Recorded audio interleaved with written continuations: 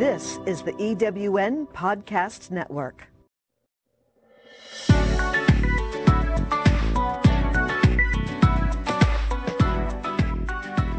Welcome to Tech in the Right Direction. This is your source for the latest technology trends shaping the world, along with tips and strategies for maximizing your career in tech. We also bring you interviews with the leading women in the tech industry, talk to youth who are rapidly building their tech knowledge, and review business solutions that will give you insights on how technology is solving business problems. Now, here's your host, Jennifer Didier.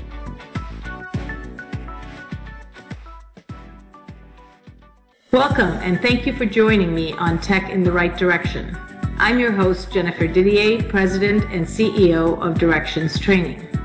Each week, we talk with industry experts about technology trends that are emerging and changing businesses today, the career journey of IT professionals, understanding the world of women in tech, as well as talking to our youth that are rapidly building their technology skill sets.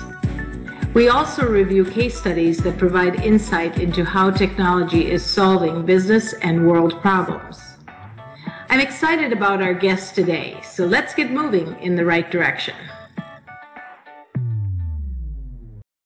This week, in our Women in Tech segment, I will be talking with Evelyn Sheahan. Evelyn currently works as a business program manager in the worldwide apps domain in the Microsoft Services Delivery Organization. The team's primary focus is driving innovation to help customers thrive as they go through a digital transformation and adoption of the Azure cloud software. Evelyn has held a number of roles across Microsoft divisions, which include worldwide learning, U.S. services, field marketing, product planning at the Microsoft Redmond headquarters, and internationally localization management for the Microsoft and Visio.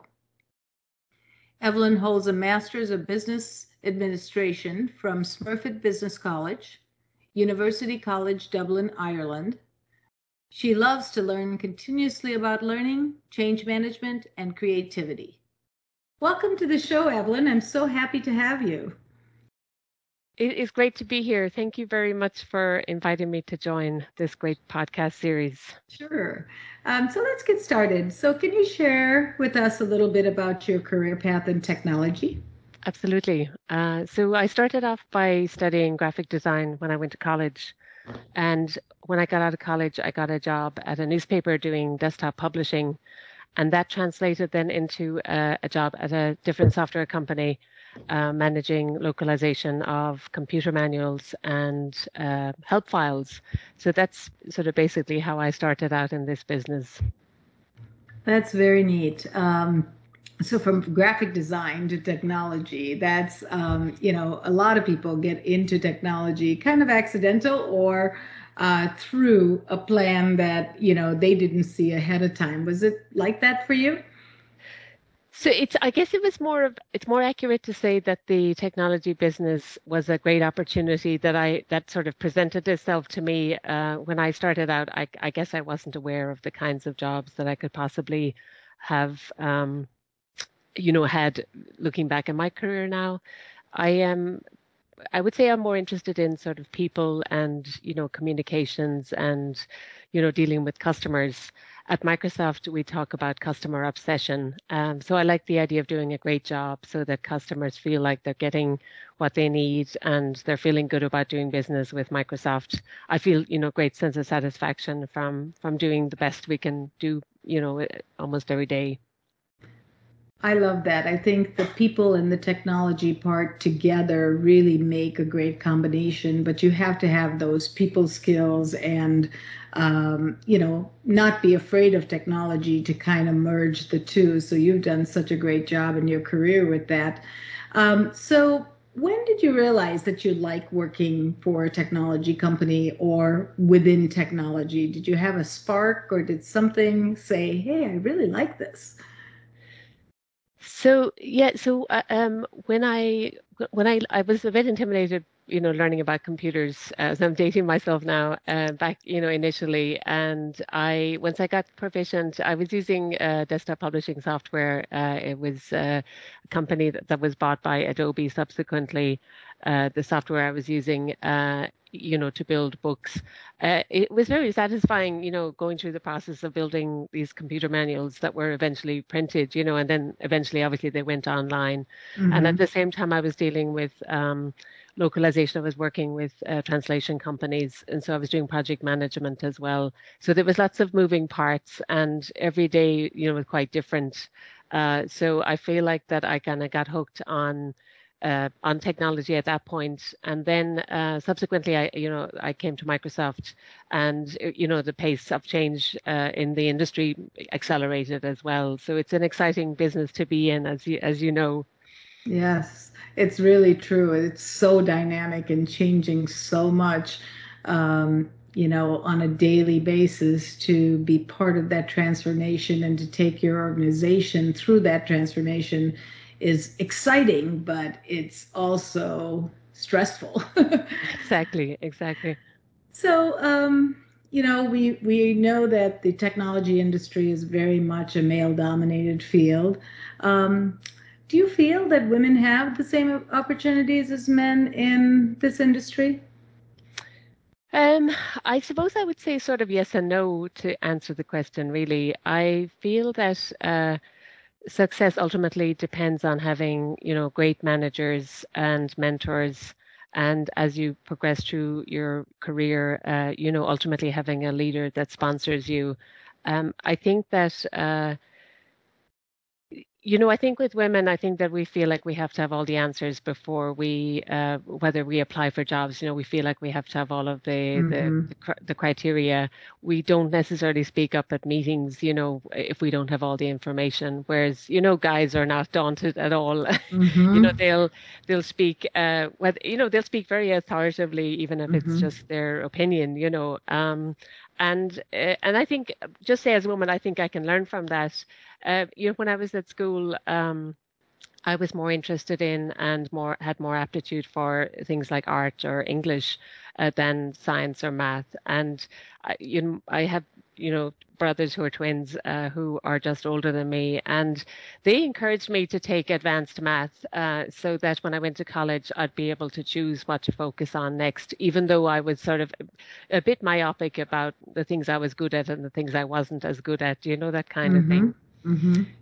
So I think that I really benefited, from, I'd say, good male mentors, whether it was my brothers or whether it was really good managers that I've had. And I've had some really good mentors, male and female, as well as, having really strong managers.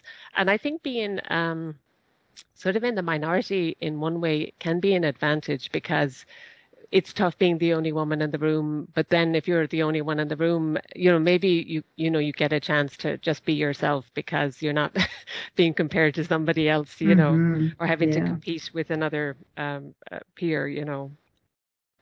What great points. I think, initially you mentioned that, sometimes we don't have the confidence to just jump in and speak up. And, we really are focused. I work with a lot of young girls in STEM and really trying to get their confidence to a level that this will not be an issue down the road when they're in the workforce.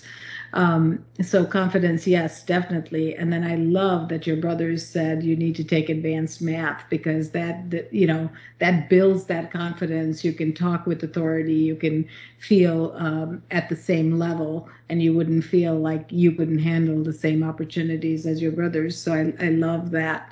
Very much what most women don't get that opportunity. So I think you're pretty fortunate to have that.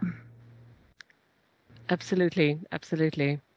Now, as a woman in this field, have you seen some challenges and then what have you done to kind of overcome them? Does one or two challenges come to mind during your career? Yes.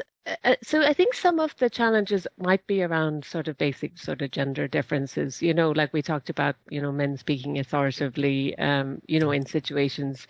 And so I think that, that I've been in situations where because I wasn't speaking maybe loud enough or forcefully enough or something that, men would start talking over you.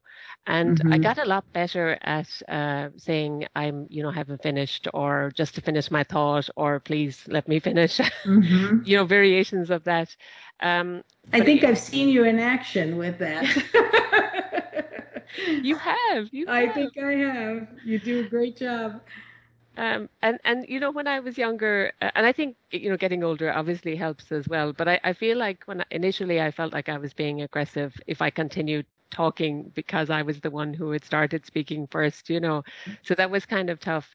The other thing is that sometimes I had a manager who wasn't a great manager who would listen more to our male colleagues, and so I was able to use that to my advantage so that I could keep doing work that was interesting. I would just go to my peer and I'd say, hey, I had this idea. What do you think? And then at a team meeting the next day, he wouldn't take credit for my idea, but he would throw it out and the manager would listen to him.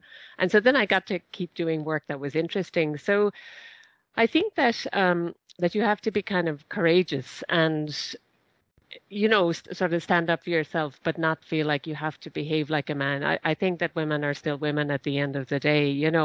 Um, and then and another thing that was really nice, I had a colleague who was, kind of a guy who was naturally fairly abrasive, and we were talking to a customer on the call and he cut the customer off a couple of times with more out of enthusiasm, rather than Mm-hmm. being rude. But it came Mm-hmm. across to me sort of rough.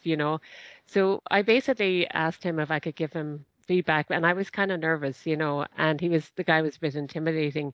But afterwards, he said that he was delighted that I cared enough to give the feedback. And then he was super loyal and super helpful and a great ally after that. So I think that if you can kind of muster the courage to stick up for yourself or do something that makes you nervous, maybe that like I've done things over the years that, really pays off, by just sort of being present and showing up and sticking up for yourself, I guess.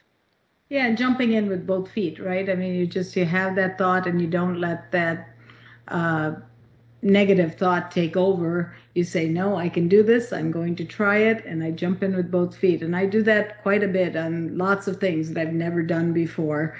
And the more you do it, the better you get at it. What I really love about what you said is um, you've really built up a network of even male mentors that have lifted you up, and you've been able to get them on your side so that they are now working with you rather than against you. And I think that's so important because I remember a women in technology group that I was with, that we were just starting out, and one of the women said, no, I think we should not let men into our group. I think it should only be women. And I said, absolutely not. We need that support. We need that help. We need that mentorship for us to get to where we need to get to. And today, definitely the organization is male and female. And I think it's a great mix of, people that have different opinions, that speak at different times, and have different levels of confidence. And all of that builds together to create a great community. Absolutely, absolutely. Now, I believe women have some distinct advantages in this technology field. Do you feel that way? And if so, where do you think we bring advantages to the table when we are working on a team? That's a great question. So I think that we have unique skills and perspectives that we need to value, and I think that companies can make a huge mistake if they have sort of homogenous thinking when they're coming up with new products. Also, I think that women kind of can be kind of add some sort of cohesiveness to teams. I think that we have emotional intelligence is something Mm-hmm. that women have some slight advantage. And I mean, not to be disrespectful to men, No, but I no, think yeah.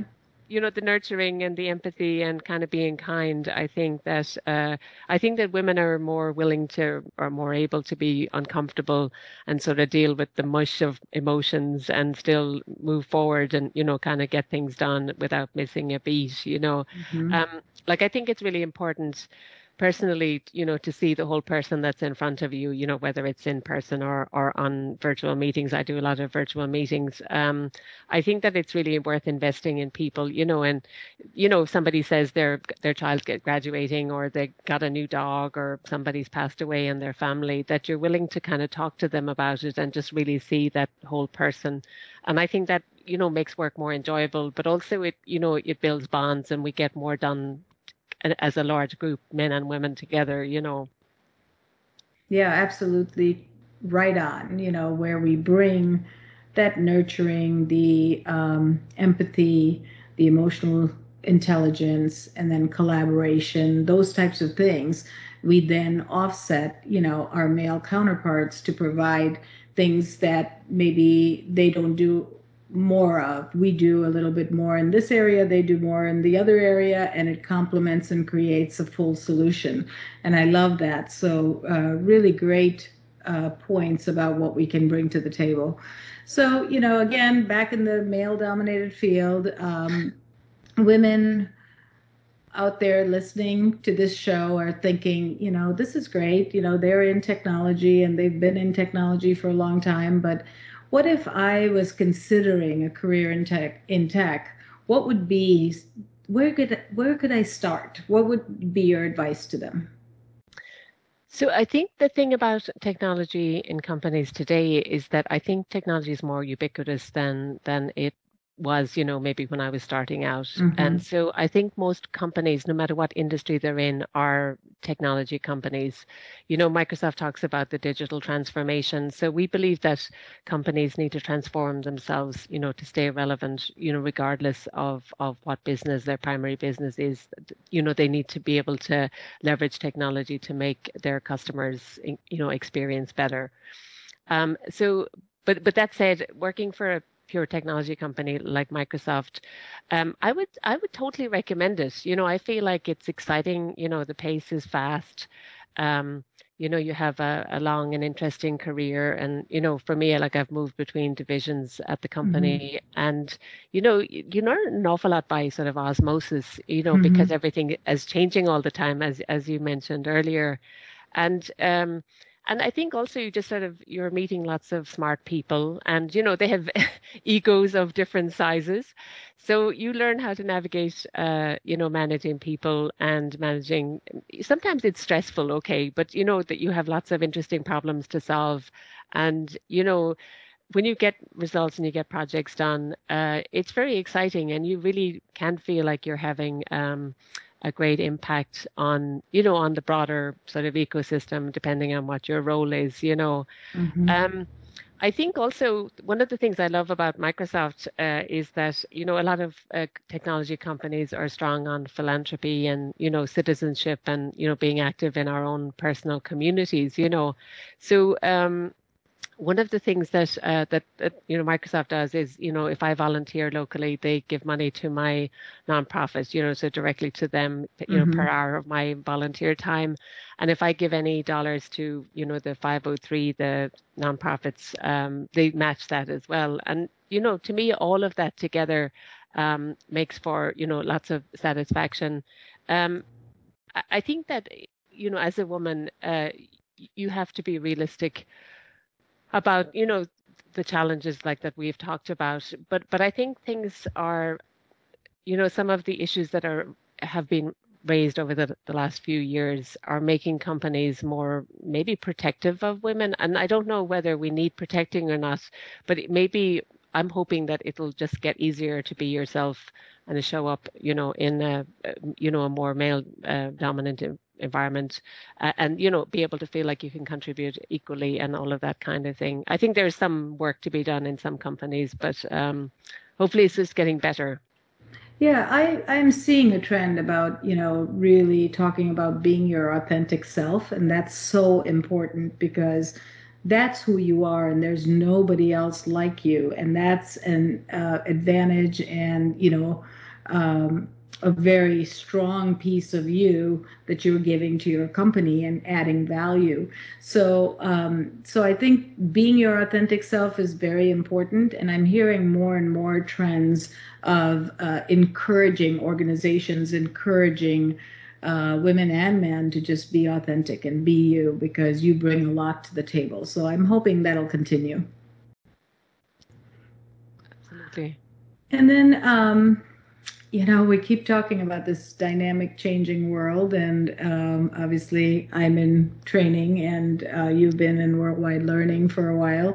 How do you keep your skills current today? How do you stay on top of what's going on? What are some of the best practices you use?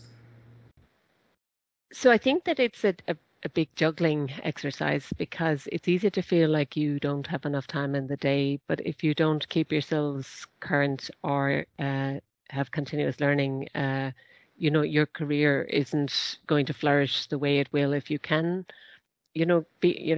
focus on learning every day. And so some simple things that I think you need to do is sort of stay current in the technology, the business you're in. So like I would scan the technology headlines in different publications every day, so you're aware of market trends or competitive trends or trends in different industries. um, One that you know a lot about is the Azure fundamentals training. So Microsoft is very strong in getting all of us to up our game as far as our technical skills and certification are concerned. And I think that's really important from the perspective of whether you're planning to stay with the company you're in, or if you're planning to, to move. I think that having training and certification and expertise will help you to get your next best, the next job, and help get you well-paying jobs as well. And so I did Azure Fundamentals training recently, and so it was a whole combination of stuff. And I'm a big fan of blended learning, because I feel like it's a good way to marry doing stuff on demand at your own time, and then talking to subject matter experts. So what I did for my Azure fundamentals training was, initially I used some internal self-paced training, and it was good, but I found it not as satisfying. And so then I attended a virtual instructor-led training workshop, and that was super valuable. There were about 20 of us. We were all on the phone. We were on the Teams software, and it's a plug for Microsoft software. And we were able to either ask questions verbally, or we could IM instant message the questions. And if somebody didn't understand, the teacher would sort of say, okay, time out, let's discuss this, complex topic, or that type of thing. And I got a gift from the Microsoft Press team of the Azure Fundamentals exam reference. So I was reading that as well. And so ultimately, I think the most efficient way to get trained, I think, really is to do immersive training in a classroom, where you turn off your laptop and you shut off your phone, except for checking the messages at the break or whatever. So I think that's the absolute best method. Some other ways that I've had satisfying experiences were, we had a mix of videos with case studies and different readings, and we were assigned other employees. So this example was a negotiation skills class that Microsoft was running, and it was mostly virtual, but we were assigned peers that we would actually have conference calls with to discuss the case studies, and we had to do role play. So my role was to do position A in the negotiation. And so if there was 4 of us, 2 of us were on the same side and 2 were on the other side. And it was very enjoyable, because it was forcing you to apply the skills.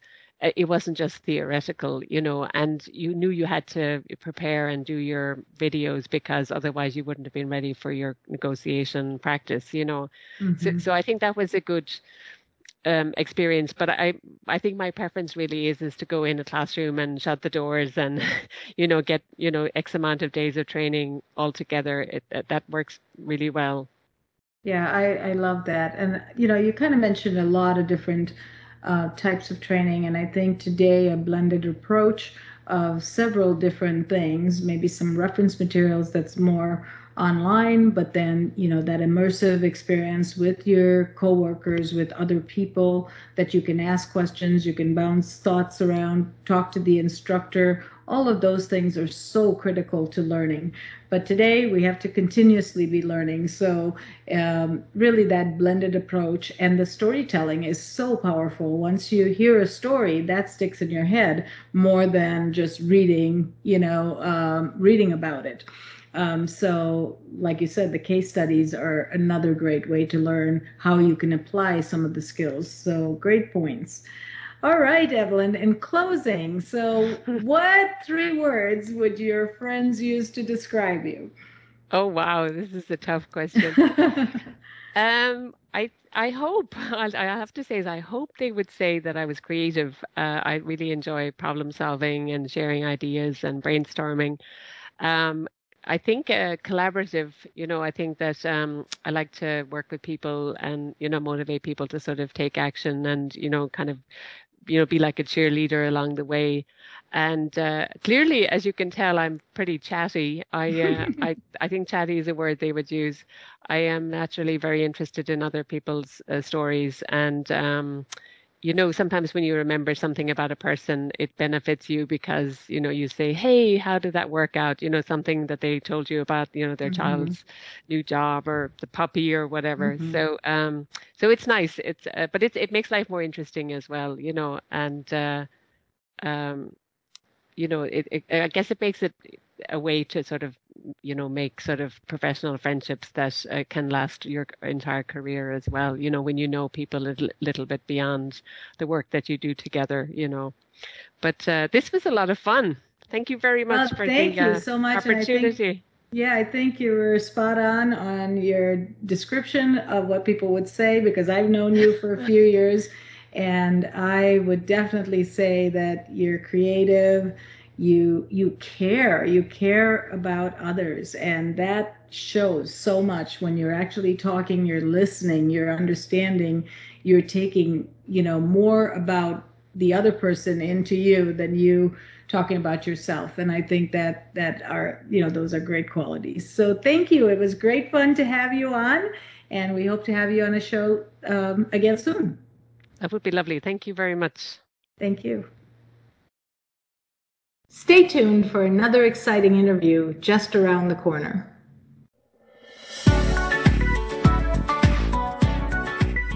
As your organization continues to embrace and adopt new technologies, does your team have the skills required to make the most of your investments? Directions Training offers IT professional and end-user training for the most popular solutions today, including Microsoft 365, Azure, AWS, Cisco, Citrix, VMware, and much more. Our flexible delivery methods and full customized offerings make sure that you get the training you need just the way you need it. In person, virtual, on demand, or through a blended approach. Success is a journey. Ask for directions. Visit us at www.directionstraining.com for more information today.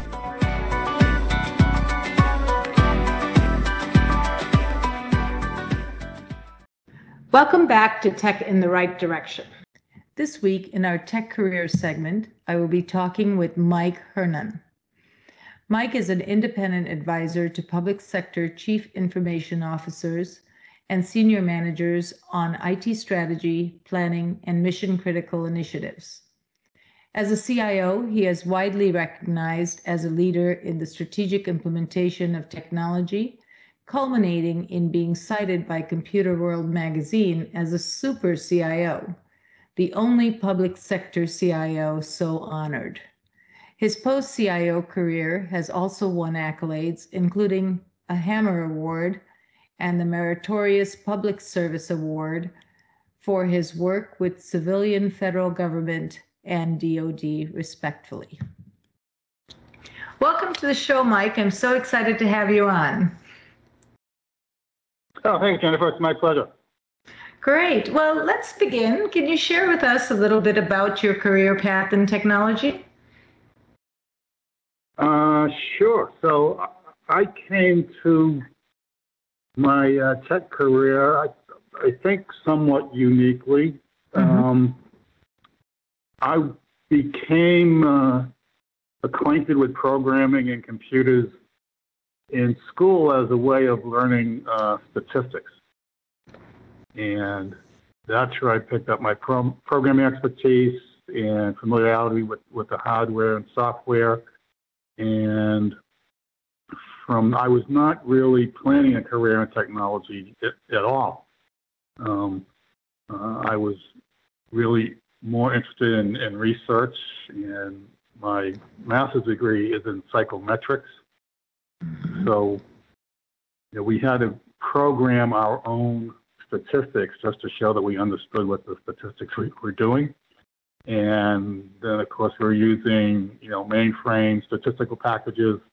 So that's how I got, my mainframe skills. So it was a broad exposure to technology in general, but using it as a tool for research and development purposes. So then what was that moment when you realized that your research and statistics is going to now be combined with technology or move into the technology direction? What did that look like? So I was just graduated from graduate school, and I was getting involved, because I'm from Boston originally, and, politics is part of the culture there. Mm-hmm. And I was working on a campaign, actually, and that had no computer equipment at all to speak of. And so I was able to lend my expertise in ordering some computers and doing some, basic automation to support the campaign. And so that's when I started using technology for purposes that I wasn't originally thinking about, when I learned it. Mm-hmm. From there, I went on to work for city government in Boston for some 13 years, including 3 years as the CIO. Mm-hmm. And so that was my first real technology job, working for the MIS department, as we called it at the time. Very neat. So as a CIO, did you love working with technology, or was it challenging? Well, it was both. Yeah. It was challenging, but I loved it. That job remains the best job I ever had, by the way. Wow. Okay. CIO of a city, your hometown. That was pretty cool. The technology side of the job, the challenge there was, of course, we had the big iron, so had a traditional data processing operation, Mm-hmm. as well as significant microcomputer, mini computer platforms performing different functions throughout the city. So, getting those technologies and really cultures, right? So, mainframe programmer is sort of, that's a different culture than somebody programming on a PC. Mm-hmm. Just the way you approach the job and the way, development is executed is significantly different. And then as part of that job, also had the cable TV franchise. So we had oversight over that, because some Mm-hmm. of the city's networking was provided by the cable TV franchise. So I also had oversight over the city's our own cable TV channels. So a little different spin on technology. Mm-hmm. But the good part of the job was, again, taking a look at this technology, and from a CIO standpoint, I don't think the job's about the technology. It's about using the technology to support the overall goals of the organization, right? Right. And so for the city, I spent a lot of time focused on education and public safety, and lastly, economic development, and seeing how we can leverage technology to sort of support the goals of the city, making it a successful city where people want to live and work. Sure. So you were in that role for about 3 years, and then you moved on. Tell us a little bit about your path after that.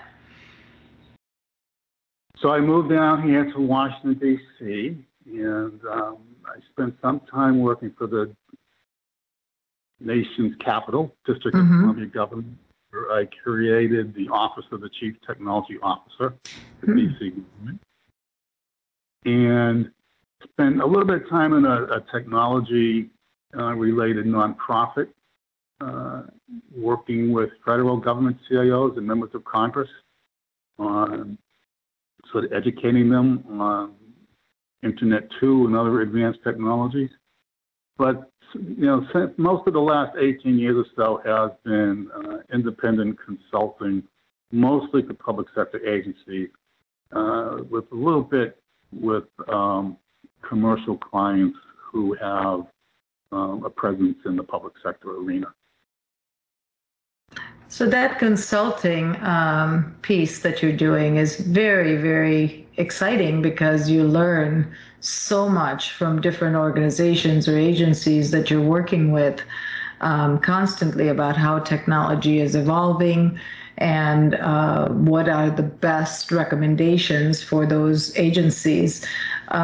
So, things change so fast in our industry, and job markets are very competitive. Huge demand for tech skills.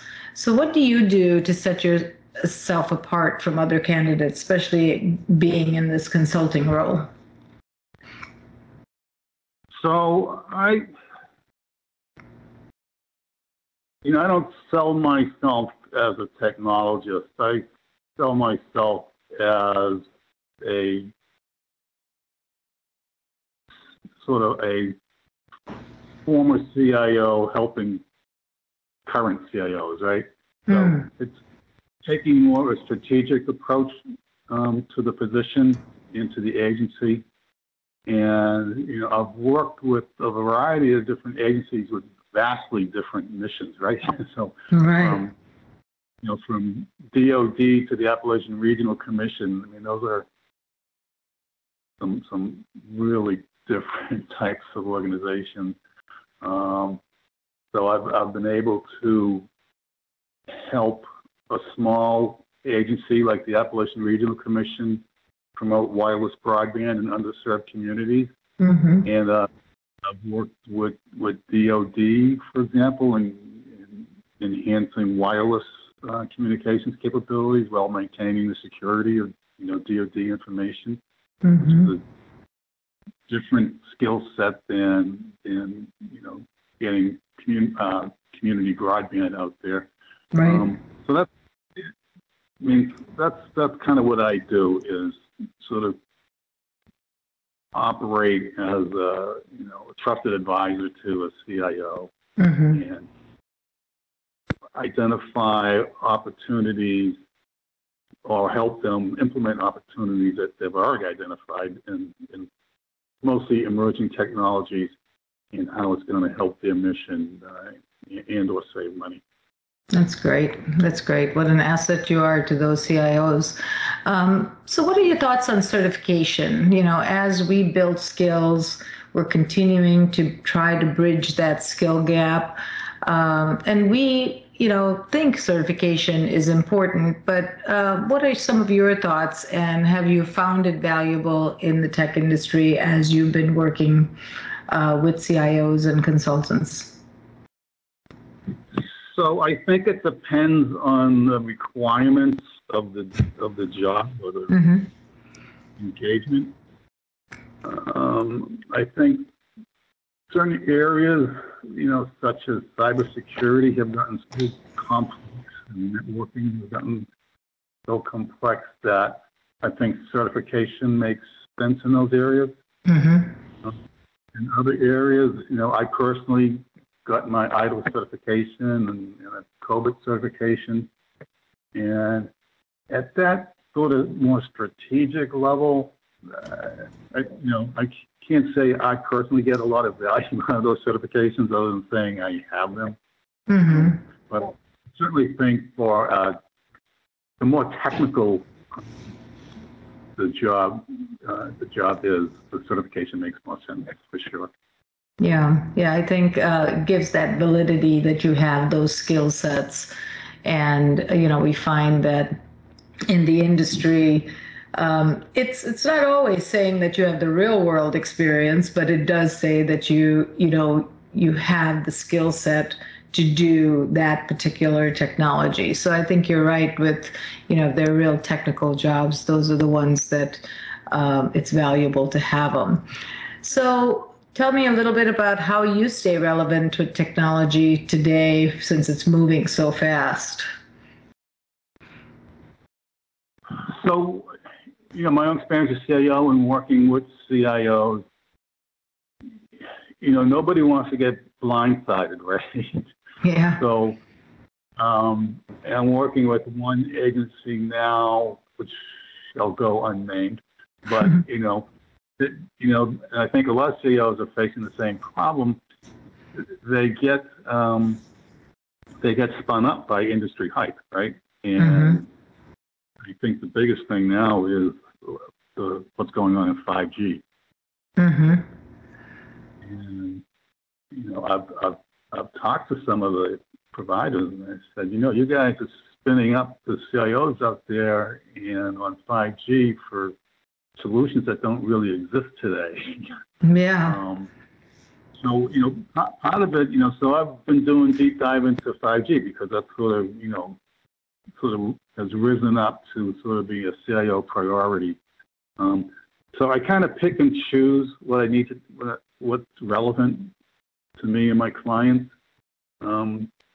Nobody can know everything about everything these days, right? Right. And one of the things you learn as a CIO or the CIO consultant is you need to pick and choose. And what's the strategic emerging technologies you need to get up to speed on? And, I don't need to know the latest, web development software, things like that. I sort of focus on, what has more strategic impact to the organization. And so that's certainly 5G is one today, artificial intelligence, cloud computing, things like that. Nothing surprising. The things that make, the things that are being pitched by industry as making an impression on the CIOs. Right. So understanding your client and then finding the things that are relevant to them is what you stay up on, which is so smart because there's so much out there and to keep up with everything is next to impossible. And you'll be, you really will be, jack of all trades and master of none. And so that's a really smart way to do that. So, in your vision, where do you see technology and yourself in like 5 years or 10 years? So I think what's been really interesting recently is a lot of the discussion around technology has been, is this getting out of control? And, is Silicon Valley getting out of control? I think that discussion will be moving forward side by side with technology itself in the next 5 years or so. Are we giving too much control to Silicon Valley? What are the potential implications of joining 5G technologies with facial recognition with artificial intelligence, for example? There's potential real societal benefits, but also civil liberties threats coming through that type of possible collision of technologies. So who makes those decisions as to what gets deployed? And is there a need for more regulation on the industry? given that self-regulation in some cases, shall we say, has proven to be insufficient. I think that is going to be a lot of discussion in the next 5 years as we see, AI, facial recognition, and of course 5G is really in its infancy right now. So it's 5 years from now. They say it will be ubiquitous. We'll see. Mm-hmm. There's some challenges there. There's some spectrum challenges with 5G, for example, particularly in the United States. A lot of the ideal frequencies are assigned to the government and DoD, for example, using them for important functions. Mm-hmm. And that's not the case overseas. So, I think the emerging technologies will continue to emerge, and because I think right now what's getting mind share is really in its infancy and not at all widely deployed. So I think you'll see increasing deployment while that other discussion goes on. It's like, well, who's going to control this? Yeah, agreed. I think a lot of data privacy is going to be pretty top of mind, right? Because of all of these things that you talked about with AI and facial recognition and cloud offerings and 5G. Data is at your fingertips everywhere, and it's just almost impossible to get away from it. So data privacy and some more laws around that, I think, will be something that will be top of mind as well. Yeah, I agree totally. Yep. All right. Well, that's very interesting. When do you think 5G is going to be out? When do you think it's going to be out and functional? So I think, and particularly in the United States, this spectrum issue has got to be figured out. And, there are research and analysis going on now as to whether the government could share some of the government spectrum, Mm-hmm. which is much better for 5G propagation properties than a lot of the spectrum that's currently being used. So they would be easier to roll it out at lower frequencies. But given the investment that needs to go into it and just the number of access points, Mm-hmm. I don't know. If I'm looking again at one of my old clients, and are we going to get 5G into small communities in Appalachia in 5 years? That might be tough because they're going to be in the big. Yeah, sure, because they can make that financial argument. But it seems like the smaller communities are always playing catch up, and I don't think that's going to change in the 5G world. Yeah. Very interesting. Well, this has been so interesting, our conversation. So I've got one last question for you. So if you could give one piece of advice to our listeners on going into a technology career, what would that look like? What would that be? Well, again, it depends what you want to do in your career. If you want to be a technical person, if that's your love where you see yourself, then by all means, get super smart in that vertical. Myself, I find a broader, more strategic approach to it to be more important. Because at the end of the technology does not exist for technology's sake. It exists for society's sake to provide some benefit. And particularly, most of my work has been public sector related. So what are the good public sector goals? education, public safety, economic development. How can technology help society as we become better under the the governance structures we have in place in the country? So I just find that more interesting than just being deep in the code. But right, you get deep in the code. That's great advice. So really to think about, do you want to be strategic? Do you want to be technical in the trenches? And both are right if that's the right thing for you. And then just dive in and get super smart at what you're looking to accomplish, because there's, the sky is the limit pretty much in technology. There's so many ways you can go, and it's definitely a great career to seek. So great advice. Well, Mike, thank you so much. It was a pleasure having you on the show. Thank you, Jennifer. My pleasure. And now an exclusive offer for our listeners. From IT skill enhancements to end-user adoption training, Directions Training is your resource to help optimize the effectiveness of your technology investments. Over 500,000 students have taken advantage of our wide selection of technology and business training solutions covering the most popular applications today, such as Microsoft 365, Azure, Windows 10, and more. As a podcast listener, we invite you to take advantage of an exclusive offer. Receive 30 days of free access to our Microsoft official curriculum on-demand courses for IT professionals or end users. Visit us at www.directionstraining.com/podcast to claim this offer today. Hurry, this offer is only available for a limited time. Success is a journey. Ask for directions.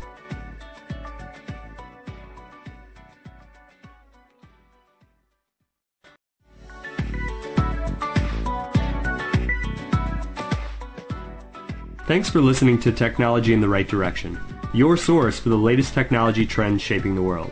To download this week's show or listen to past shows, visit directionstraining.com/podcast. Past shows are also available at ewnpodcastnetwork.com, as well as through iTunes, Spotify, and Stitcher. To find out how to be a guest on the show, visit directionstraining.com/podcast. Until next time, we hope that technology takes your business in the right direction.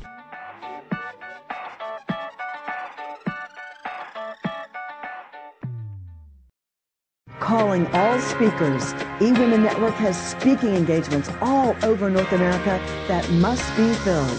Are you a gifted messenger, author, expert, or successful entrepreneur that can help women entrepreneurs grow their businesses?